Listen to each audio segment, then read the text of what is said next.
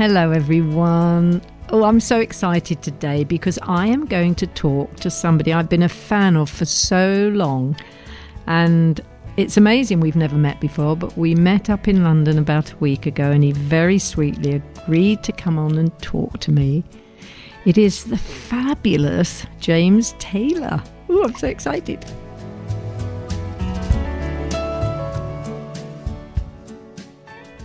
Hello, James. How are you? Hi, Twiggy. How are you? I'm good. You're back in Massachusetts, yeah?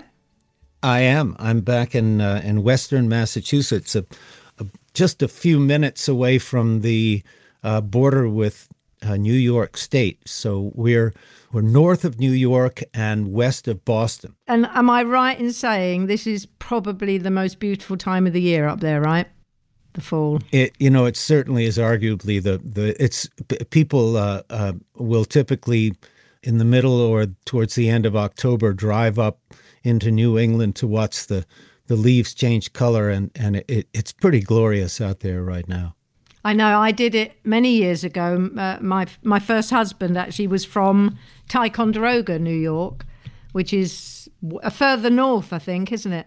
So we did that drive a couple of times to see his family, and it is actually, if anyone out there has never done it, put it on your bucket list because it is breathtaking. There's nowhere else in the world, I don't think, that it's quite as beautiful in the fall, because our leaves change, but not to that extent. Not to the. It is breathtaking. Yeah, there's something about the. How much things shut down for the winter in New England that makes it all happens very quickly in a sort of typically in a 2-week period, that it goes from being sort of lush to over a period of about a month or so it just changes and then all the leaves are gone. It's really quite a radical change. It's something else. And I'm. Because I have to just tell everyone that we actually met for the first time, amazingly, because we're from the same era. We've got so many mutual friends and acquaintances. We do. And I was visiting my darling friend, Wendy Asher, who's married to Peter Asher, who was your manager and brilliant producer for many, many years. And you came over to tea and we finally met after all these years. It's so weird, isn't it? We did. And your daughter, Carly, was there with your grandson Theo. That's right. And it's amazing that we has Peter ever done the podcast? Yeah. Oh yes, because I've known Peter since I was about 17, I think. And he's a wonderful storyteller, and he's done so many amazing things. I think things. He's such a lovely man, and so I thought I've got to get him on. And actually, weirdly enough, it always makes him laugh. But when I was really, really young, before anything happened to me at 16, I think I was about 15. I had a boy. Well, he wasn't a proper boyfriend, but a boy who took me to the cinema. And at the time, Peter and Gordon's World Without Love was out, the record. And I loved it, and he bought it for me as a present. And I thought, oh, I'm in love. And then he rang me the next week to say he couldn't see me again because he couldn't afford a girlfriend and a scooter, which is like a motorbike. And he was going for the scooter. Wow. So I got down, and Peter it always makes Peter laugh because he bought me his song. Yeah, that's a delightful story. I got 21-year-old twin boys, and one of the things that you sort of come up against, and then of course Ben and Sally, my older kids, went through this too. There's this period of time where relationships and looking for a sort of a soulmate, looking for a partner, where it's a sort of I guess it just begins being a central thing and then is a central thing until you get it right all your life, Absolutely. But you sort of know in the beginning when they're 18, 19, 20, when they're early 20s, probably it's too early to expect any of these things to actually pan out. I mean, Absolutely. maybe back before the war when church and family supported young marriages, you could expect to get married young and make it stick, but you sort of so you've got this thing where it's like an absolute necessity, like it's a primal drive, Yeah. But at the same time, you sort of know that it's not gonna really happen because it's too early.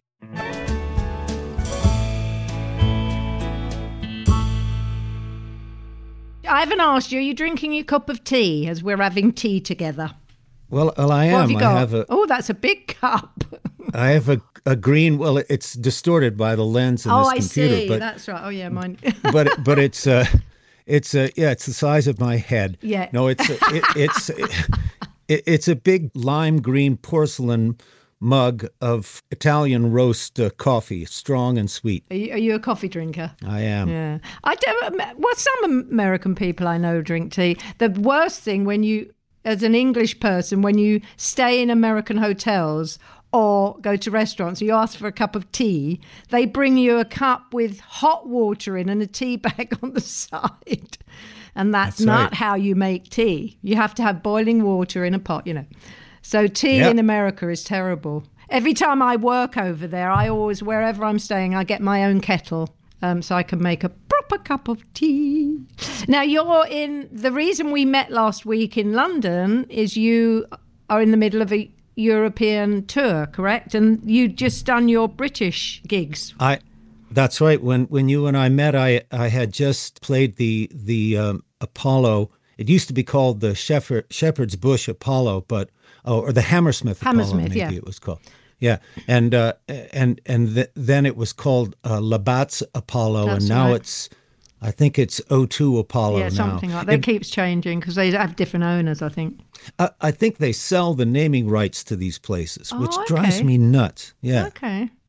That's a nice size space, though, isn't it? Is that the sort of size you like? I mean, how many does it hold? A couple of thousand, a few thousand. That's right. Think. I think it holds 3,000, but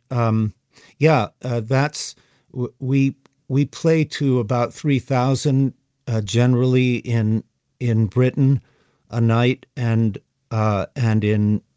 in the States it's more like 7,000 or 10,000 a night, depending. My Well, goodness. some places are bigger and some smaller, but I do like I like theaters. Although there's Yeah. something about an arena that gets people loosened up in a way that I also like. Isn't it scary? I mean, I've played in theatres, but I've never done an arena. Isn't going out in an arena so scary? Because it's so big. Or is it so big that you kind of can't see anything? That's right. I think that beyond a couple of thousand people, it's pretty much all the same. You're just relating to the people that you can see, and actually sometimes a smaller place will be more intimidating because it's more that you feel more sort Yeah. of a connection or more scrutiny or something. I don't know. That's true. That's true. Yeah. But did you get a nice reception in Great Britain? I hope you did. I think they love you. I think everyone loves you around the world, actually. I mean, your music is amazing. Well, But it's I hope they were nice to you. they were wonderful to me. We it's lovely to be able to.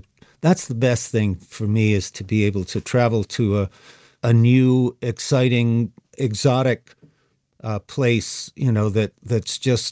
That's so different from your home, and and different cultures and stuff like that, and still to be able to find an audience there, to be able to work, in Australia or in Japan or in Thailand. It's in Scotland and in Dublin, in Paris. It's just it is. Well, I really think your music has touched everyone around the world, and that's why when you do these concerts, it must be so lovely for your fans, because they They love you. Through your music. I mean, that's the wonderful gift, I think, that somebody like, a singer-songwriter like yourself gives to people, because that music, I mean, I grew up with your music. I was a teenager when you first, an older teenager, and it stays with you for life. And you pass it on to your children. My daughter and my husband's son, they know your music because we always played it when they were little. Do you know what I mean? So, and I bet your audiences are different generations, aren't they? Yeah, they are. The sort of core of the audience probably has grown older, and and you can see that. But then it's always been had a sort of a family aspect to it. It's not that it's a family general public kind of rating on the show so much, but people do tend to, because it's not, it doesn't make your ears bleed.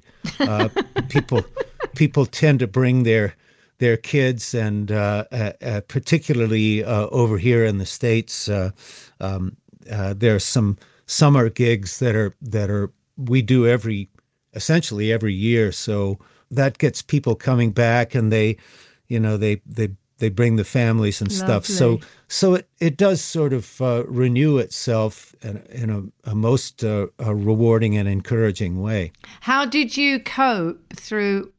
I've asked most people this because I started my podcast at the beginning of COVID. How did you cope with the 2.5 years where you couldn't go out and on tour? Did you manage it okay?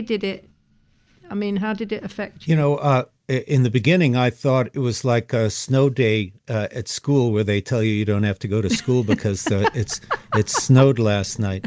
So I felt like I was, like I had a snow day, and I was, and that lasted for a while. I was really, I was actually secretly sort of thrilled that I got that I had this extra empty free time. Not that I don't love what I do, but it was out of my hands. So our young kids were with us at home, and at one point, my daughter Sally and her son Bodie and her husband, they came to stay with us as well for about 3 months. So I got a lot of time with my kids that I ordinarily wouldn't have been able to expect, and so that was nice.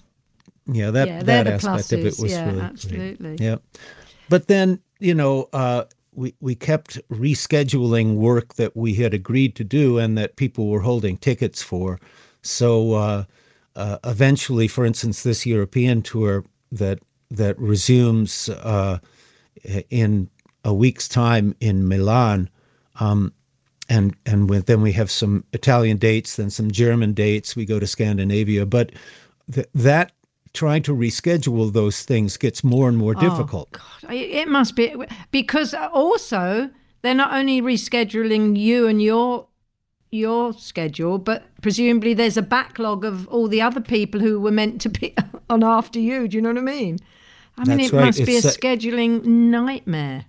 It really is, and then your itinerary, your route ends up taking you like a drunken spider's web, just all over the place. Oh, yeah. Gosh. Anyway. But it's fun. But it's great to I would say that the upshot is that after about 6 months, I said, okay, well, that was fun, but let's get back to it, okay? And then after 2 years, I really realized how much I like how much I like doing actually. this. Yeah, I actually think it made us all rethink a lot of things, actually, don't you? Because we all had to stop. We were all rushing about doing God knows what and 10 million things and doing this and doing that and flying here, and we couldn't. No, that's right. It's like we were on the treadmill. It was set to some people kept secretly turning it faster and faster, yeah. and when we got a chance to stop and look at everything for a second, I think some of those things were worth rethinking.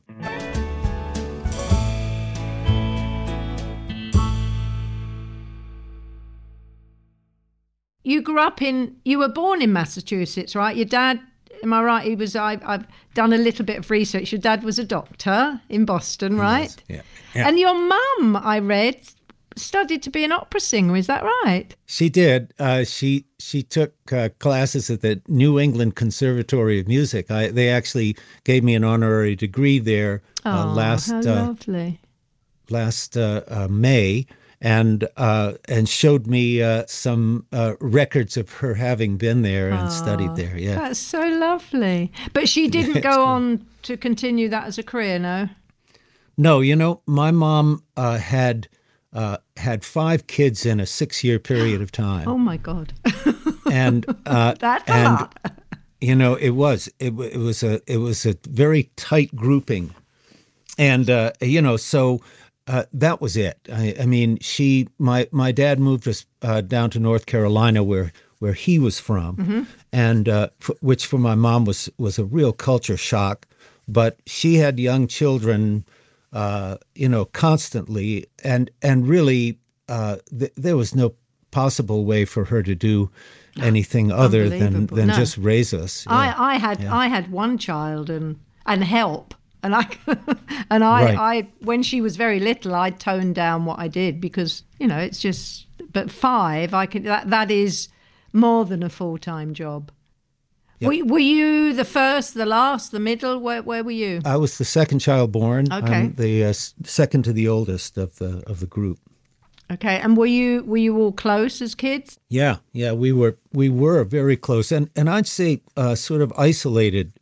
We lived in the countryside in North Carolina in a small university town, which was really quite wonderful and actually cosmopolitan in a way, because the faculty of the university was recruited from all over the world, and my father actually was on the faculty of the medical school, but eventually actually ran and built a number of programs in that school. So he himself was recruiting people from all over the place. So in a way, it was Southern, it was small, it was sort of insular, but it was also there was an excitement to it, as there is in a university community, So that's interesting because you said it was quite a shock for your mum. Is it very, or was it very different from her living in the north of North America to going down to the kind of south of North? Was it that huge a change, the southern states to the northern states? It is. There's always. Do you think it still is? Yeah, I think it is. I think there's always been a division between North and South. Well, it goes back to the Civil War, presumably. Yeah, right, and the Civil War, of course, was the culmination of a division. So it's always been with us since colonial times, and I think that it drives our politics today. It's almost like it's been resubscribed to. That division, dividing us, has political advantages for some people. Yeah. And they've actually purposely gone for that division to polarize us. But yeah, the main difference between North and South that my mother felt it acutely was that when we moved there in 1951, it was going to be another 15 years before the Civil Rights Act was passed. Oh wow! So it was during segregation and Jim Crow days of the states in the South basically legalizing discrimination, and it really messed with my mom. I bet. No, I can understand that. Yeah, absolutely. My goodness. So you kind of grew up in Carolina, really, although you were born in Massachusetts. Did you know? I don't know. I mean, were you musical at an early age, or did you start writing songs or playing instruments? How did it all emerge? Yeah. The first thing I remember playing was I got a harmonica when I was little, and I learned how to play.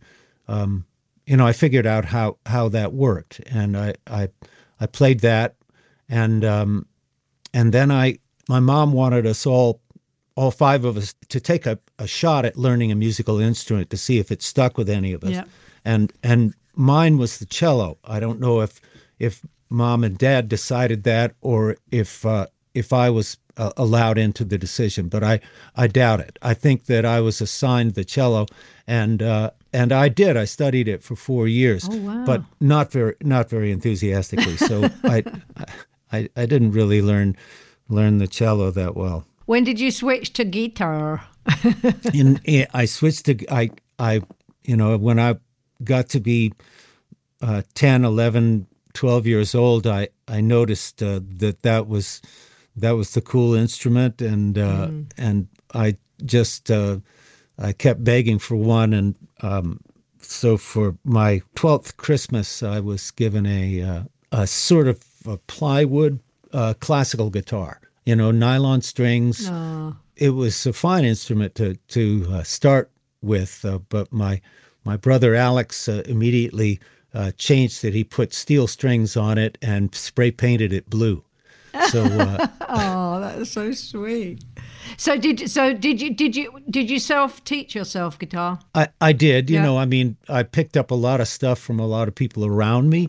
I did. I never had formal lessons, but there was what is my friend Waddy Wachtel, who's a guitar player in Los Angeles. Waddy refers to the great folk scare of the early '60s, and that was what the terrible folk music scare of the early '60s is what basically produced me, and it was a great time too. The music was fantastic, and it was all so accessible. You could pick it up and learn it. That's the whole idea with folk music, Yeah. and everywhere you went, there was a community of people learning and interpreting these songs and playing them. And there were really lots of places where you could play at an open mic night, where the public it gets to go up and make fools of themselves, and it was great. So that's really how I started, and particularly in the summertime, there was a community of people that I hooked up with at the seashore in Massachusetts, where my mom, she had been raised in Massachusetts. Her father was a commercial fisherman, and she brought us back to Martha's Vineyard every year. And the vineyard has since Lucky become you. It's so beautiful. Yeah, it was great. I mean, at the time, it was a remote and cheap vacation. It's very posh now, isn't it? it's really we're sort of loving it to death at this point, but Although it is gorgeous. I mean, I've got a couple of dear friends, and they've got a place on Martha's Vineyard, and I was lucky enough to be invited up there a few summers ago, and it was amazing, absolutely amazing. It was, but at the time in the 50s and 60s, the vineyard was, particularly the western end of it, was kind of primitive by current standards. Mm-hmm. And it was very attractive to academics and writers and arty types, right? Arty types and lefty types and that's still the case. Good. And it was also one of the first racially integrated communities in the country. Oh, how wonderful! And, I didn't know that. That's brilliant. Yep, it's true. There was a Methodist camp on the opposite end of the island from where we were, at a town called Oaks Bluff, and Oak Bluffs had the people would come every summer from religious community and populate this area, and it was totally integrated. It was purposely that was an important point to them. So there were things about it that were really quite wonderful, and there were a couple of folk clubs, like coffee houses, we used to call them. So you used to play there. That's right. So I used to play there. Who were your musical influences as a young teenager? You know, before you kind of hit the scene, who did you love and who did you listen to? And well, a lot of it came from my older brother, and what his tastes were, because in North Carolina he sort of took root in the South more than the rest of us did. My mother didn't want us to. She wanted to keep us sort of culturally unattached until we could make up our minds where we wanted to what we wanted to call home. But my brother Alex, he just basically discovered black music, rhythm and blues, the what used to be called the Chitlin Circuit in the South, beach music. You know, this was essentially soul music in the late 50s and early 60s, and it was amazing. You know, so I got that strongly from him. And then from the community of people on the vineyard during the Great Folk Scare, I was, I was introduced to. Well, thank God for the Great Folk Scare is all I can say. Yeah. No, absolutely, it's true. It was a great thing. But I listened to all of those folk acts, Ian and Sylvia, Bob Dylan, the Kingston Trio, Peter, Paul, and Mary. You know, there were some that were commercial and some that were obscure. Reverend Gary Davis, Sonny Terry, and Brownie McGee. And my brother Alex was meanwhile exposing me to the blues and Ray Charles and Don Covey and Jackie Wilson and the Coasters. Just so it was sort of a mix. It was like folk music, which was probably also kind of Celtic music. Yeah, very much so. But there must be an Irish link, a Scottish link, and there must be. Positively. Because I am one of my obsessions is Irish music. I absolutely love it. And, when you go over to Ireland, and you go into a pub and you get the locals playing the spoons and the drum, I mean, it's like, oh my goodness, it's magical, isn't it? It really is. And they're just like local guys when we went into a pub on the West Coast once when we were just touring around on holiday, and one was a fisherman and one was the butcher, and then they come in at night and they have their Guinness and they play, and it's absolute. And they even had, a couple of their wives got up and did a little dance. I mean, and it's just like a natural thing. It's just in their blood. It's wonderful to see it, that sort of functioning amateur but really strong musical thing. But it's so ancient. It's so ancient. They've been doing it for centuries.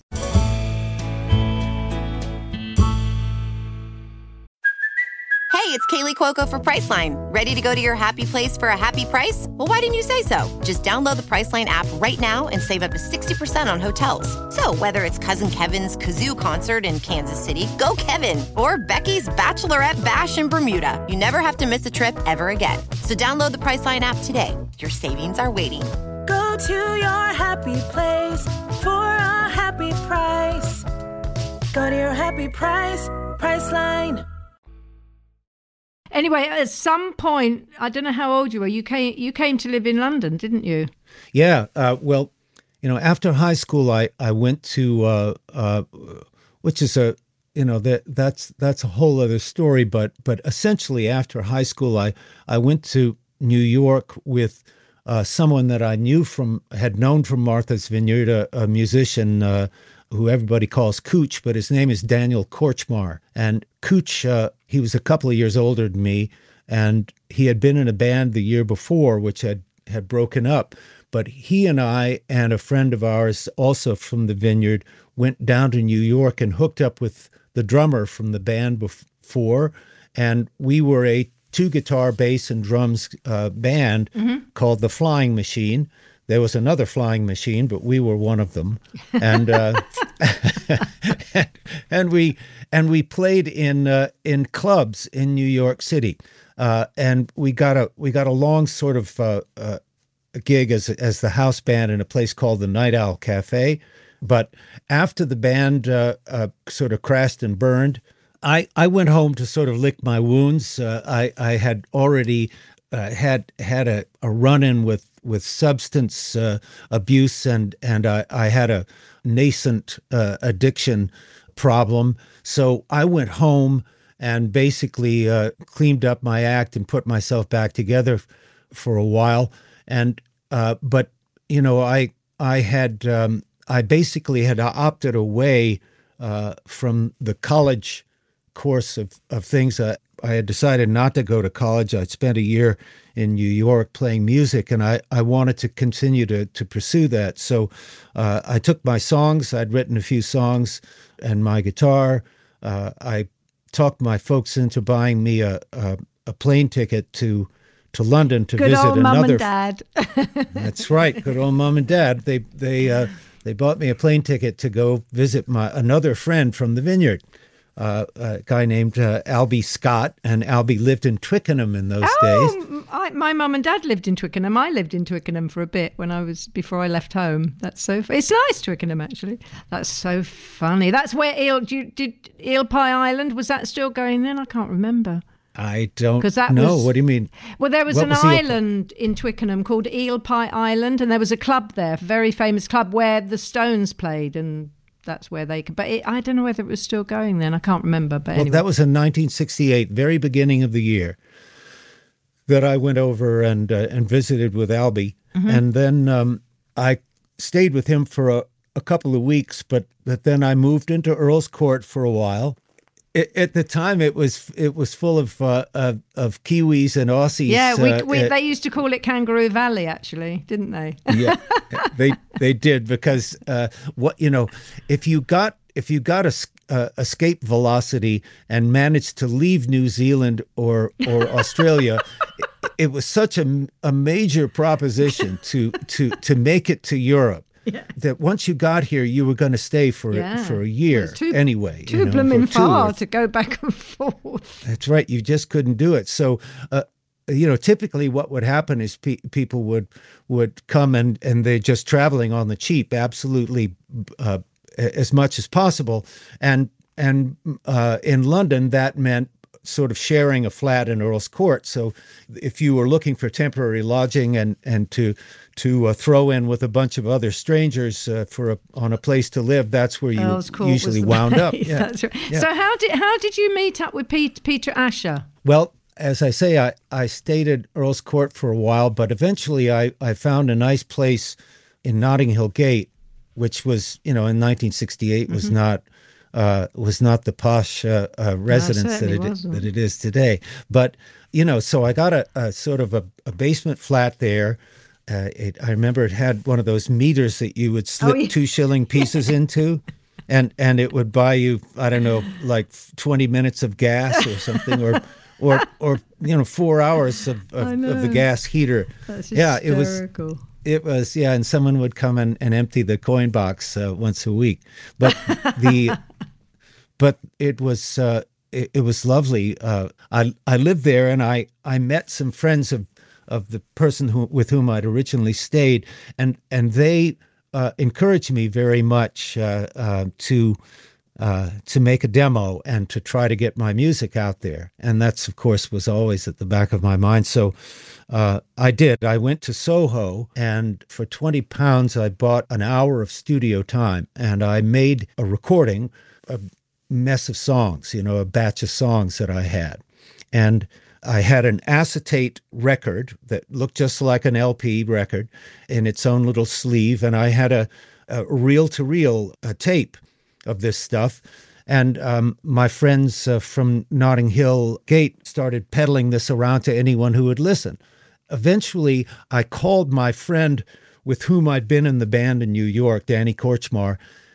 When he had been with the band the year before, they had backed up Peter and Gordon on their tour of America.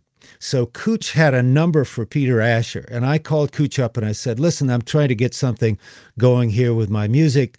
Do you still have a number for Peter Asher? He said, well, I got a number. I don't know if it's any good, but here it is. And sure enough, when I called Peter up, he answered the phone. Kismet, I call it, kismet. It was absolutely the best good fortune. Well, for you and for him. You know, what a pairing! How amazing! And then, so then he introduced you to Apple, because you were on Apple, weren't you, when you first released in England? Of course, Peter's sister Jane was dating Paul. Was with Paul, right. and so Peter knew Paul quite well, and I think Paul actually knew Peter's parents and used to, when he was ragtag. In London would get a hot meal there, from time to time.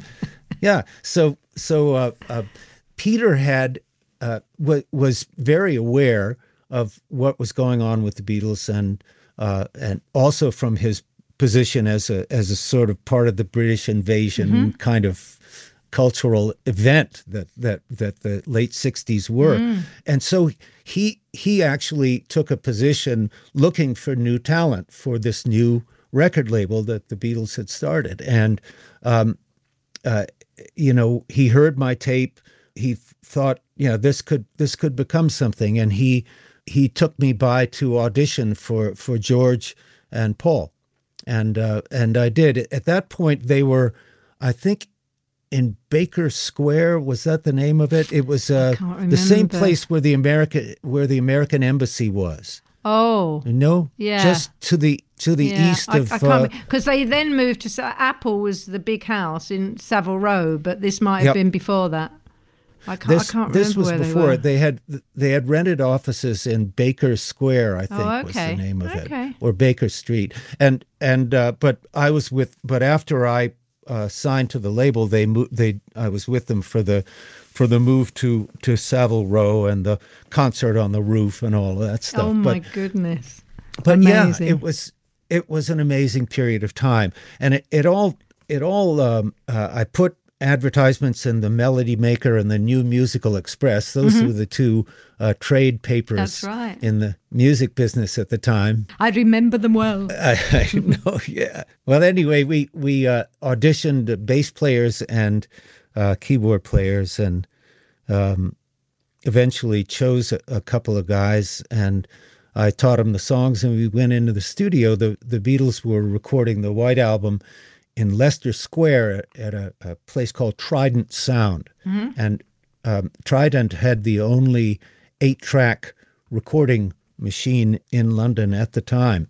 So the Beatles wanted to use those 8 tracks. The alternative were 4-track recorders, and that's all that Abbey Road had, was these 4 tracks. So they basically blocked out the studio in Soho, and I used the time that they weren't using. Essentially, So was that recording your first album then? Mm-hmm. That's right. They were making the White Album. Was the first album Sweet Baby James, or was that? No, it was just called James Taylor. Oh, okay. And it was on the Apple label, and the Beatles would have these long recording sessions at Trident. But when they would quit, Peter and I would come in and take over the studio and work on our stuff, sort of in the spaces between their sessions, and that was I think that helped us with our budget and stuff like that. Yeah. But it was great because I got to listen back to a lot of that. Those, I'd be coming in at the end of their sessions. Brilliant. And it was great. Yeah, amazing. So then Peter moved to California by then? Because you went back there with him, didn't you? You lived there with him. I did. And is that when you did all your recordings with Peter and that's right. Well, at the end of 68, maybe in October of 68, we had recorded the album, but a man named Alan Klein, I guess probably well known, the infamous Alan Klein, infamous Alan Klein had a sort of a music business shark from, who I think the Beatles were warned off of this guy by the Stones, who had also a terrible chapter with him. But Alan Klein came in, and I think he convinced Yoko and John that he should manage them. And it was one of the things that I think finally broke up the group, because right. Paul and George were not interested in this guy. They saw him for what he was, which is a crook. But he's still firmly attached to that fortune, and he still has his proboscis in that. Wow, in that that's mess. Unbelievable, isn't it? Talking of John Lennon, you told me the most unbelievable story last week about you bumped into Mark Chapman the day before the terrible. Please tell me, because it's unbelievable, this story. Yeah. Well, in those days, that was in 70. I don't know. What date? What year was John shot? 1980. Yeah. Well, in those days, I was living with Carly, who I know is a good friend of yours, and I named my daughter after her.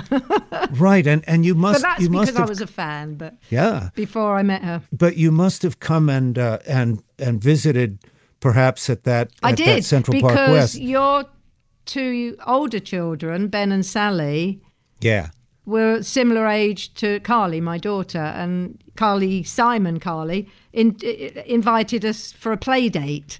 So right. A couple of afternoons. You weren't there, but so I think Ben and Carly are very similar. She was born in 78, and he was, you said, 77 or something. That's but right. They had a couple of play dates, because I was in New York at that time. Doing a big show a big musical on Broadway, so we were living there. I remember that. But anyway, tell your story. So you were going home to your apartment, right, which is on Central Park West. Well, the thing I was saying is that John and Yoko lived in the Dakota, which was one building to the south on Central Park West from the building where you had visited, and I would typically get off the subway right at the corner of where the Dakota was on 72nd and Central Park West, and the day before John was shot, I was getting off the subway there and climbing up the stairs to the street, and this clearly crazy, sort of overamped, tightly wound, sort of eyes dilated, sweating profusely, and just alarmingly desperate character accosted me on the way up the stairs, sort of grabbed my arm and pulled me over to the side, and just started running this sort of freak spew, as we used to call it, of verbiage into my face about. Just basically, it felt like he was on a manic break. The guy seemed really desperately crazy, and he attached himself to me, and I walked up to the street, and he's basically telling me, I can't remember by any means remember all the things he talked about. He was talking about his own personal history and how he was in trouble with the cops, but he was a cop. But and something about the CIA, and then that he was in touch with John Lennon, and John was his friend, and was going to help him with his music, and going to help him with his, and I got to my building, which thankfully had a doorman, and the doorman scraped him off, and I got away. And the next day, that turns out that was Chapman, and the next day he shot John Lennon. Unbelievable. Yeah. My God. It must have been the horrific event was unbelievable, but having that close contact, didn't it make you feel a bit scared and weird that ooh. Well, my the degree to which I am known and would be a sort of a target for crazy people it's much. I'm a sort of. I think of myself sort of as a working artist, but as a minor celebrity, not really. I think it's very much under control. I think when John said that we're more popular than Jesus, it upset a lot of people. Yeah. It was also true. Yeah, absolutely. And I think when you have that number of people focused on you, it just the statistics go up that one of them is going to be violently crazy. I know it's scary, isn't it? It's not worth thinking about, really. I know it. Well, I know you must. Women who do work that's public also feel this sort of vulnerable. There's an aspect to it that gets really. Anyway, that's the way I sort of feel about what happened to John. I feel as though, in a sense, we loved him to death. Yeah, I know what you mean. And that the amount of attention. The thing that amazes me really about the Beatles, aside from their talent and the incredible cultural thing that they represent and what they meant to our generation, the thing that amazes me is how far they managed to get before celebrity just ran them ragged or just clogged them up. And they were so young as well. I mean, unbelievable. And they just kept growing, album after album. Rubber Soul and Revolver, and then Sgt. Pepper's, and it just. And then the sort of Hindu Far Eastern connection with it just had, and of course the brilliant George Martin and what he enabled them to do, it's simply it's the kind of thing that might have been killed just by its own success. Yeah.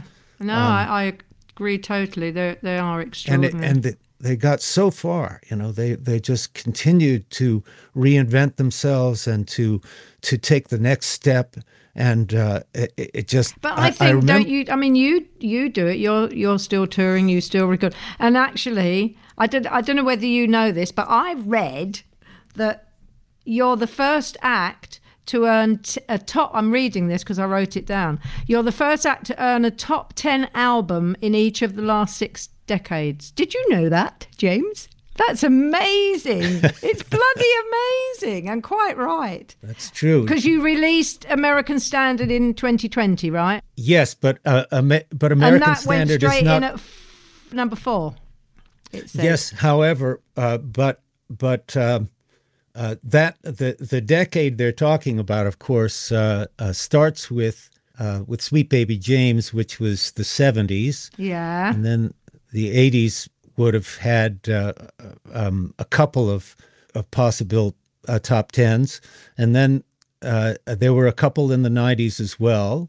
Then in the 2010s, there was October Road. Yep. And in the 2010s, there was Before This World. And so I guess I've got to... I probably have to if I want to knock off the 20s as well, I'll have to pump up the old self-promotion machine to one last time. I think it's amazing, and it's been written in black and white. So, and how many Grammys have you got? You've got a few of those, haven't you? I have. I've got. How many have you got? Go on, tell me. I think there are 6 of them at this point. Oh yeah. That's amazing. It depends on how you count them. Sometimes, like if you count the best engineered album, that's not really me, but listen, they're Grammys and you've got them. Do you go to the award ceremonies to accept, or are you too shy? Not anymore, and not in the beginning either. Really? In the beginning, that felt like, Vegas. That felt like.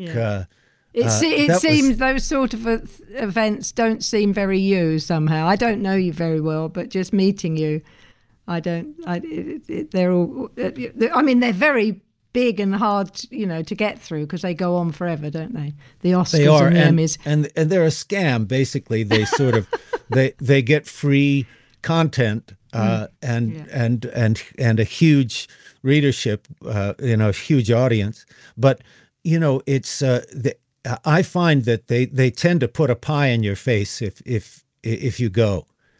So I avoid it. I avoid it. But yet and still, I don't mean to say that I think that it's great to get a Grammy. Oh, it's amazing. You should be really, really proud, and you well deserve it, I have to say. Well. And also it really means that the record company did their job. Yeah, exactly. Yeah, exactly. And in promoting the album and getting it out there and and I think that it's important to the team that makes an album work. Absolutely. So I don't. No, it's part of what you do. I think, like promotion. But back in the early 70s, I remember I got 2 Grammys in a couple of years, and one was Best New Artist and the second was Best Male Vocalist.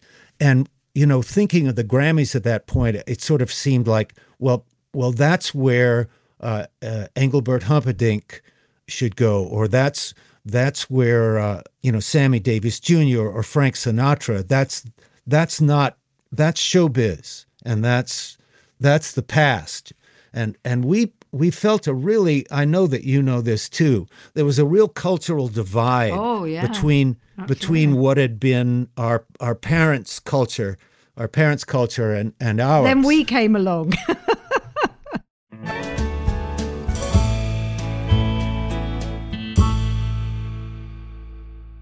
Before we go, where are you? We're going to put this out next week, so you will be in. In that case, I'll be in Florence. Ooh, lucky you! I know, and it's a little theater called the I think it's the Verdi, and Florence amazingly, is so gorgeous. The stage is so slanted. They in the old days, in order to see all the acts, they would basically. Treat the actors any way they damn well chose, but the stage is so slanted. It's a very strange place to play because it's this old-fashioned. Yeah, it must offset your equilibrium. Actually, it does. My husband mainly doesn't do a lot now, but he acted a lot on stage, and when he did a long run on a rake stage, it would do his back in and his knees because it puts you all out of kilter. If you're doing 8 shows a week on a rake stage, it's unbelievable. Isn't that incredible? Yeah. I can absolutely believe it. But of course, when you think of it, then you're looking at it from the audience's point of view. You can see everything that's on the stage because it's going towards the vertical. So that's right. It's really, but it's sort of. And where else do you go after Italy? Just so people can buy tickets. That's right. Well, where do we go? Where do you go? We go to Germany. Lovely. We go to Zurich, then Frankfurt, then Berlin, then Antwerp, then a town in Denmark called Randers, then Stockholm, and then back to Copenhagen, and then Hamburg. We finish in Hamburg. Fabulous. So, you are all over the place. Yeah. Yeah. We are, and sometimes, for instance, we'll pass Copenhagen 3 times before we play it. You can wave. Yeah, I'm coming back. I'll be back. Well, I hope you have a wonderful, wonderful tour. Everyone out there, get your tickets. Yeah, and thank you sure. for doing my podcast. I really, really, it's been so. I could have gone on chatting for ages and ages. I know it. But, I could too. Well, thank you so much for having me on, Twigs. Well, now we know each other, and we know Peter and Wendy are mutual friends. I'm sure our paths will cross at some point. in London or America. I know it's true. I know Yeah. I'll see you soon. Anyway, thank you, James. It's been a joy. Thanks.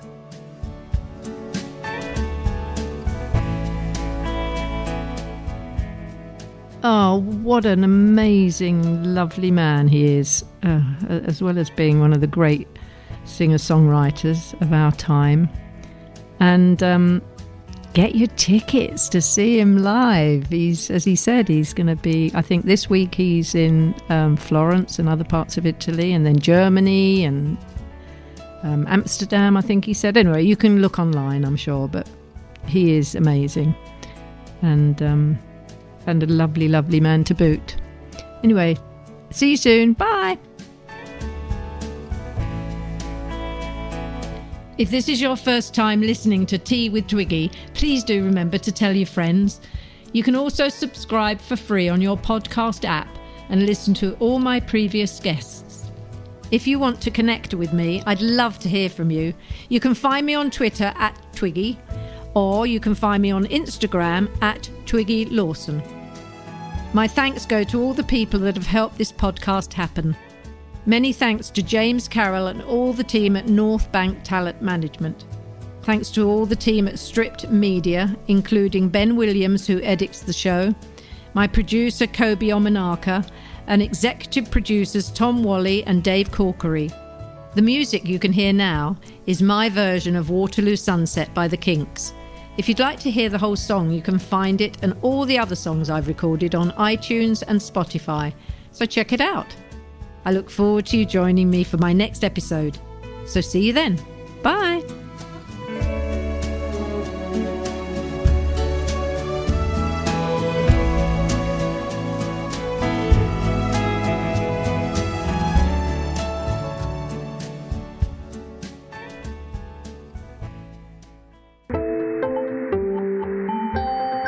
You just heard a Stripped Media production.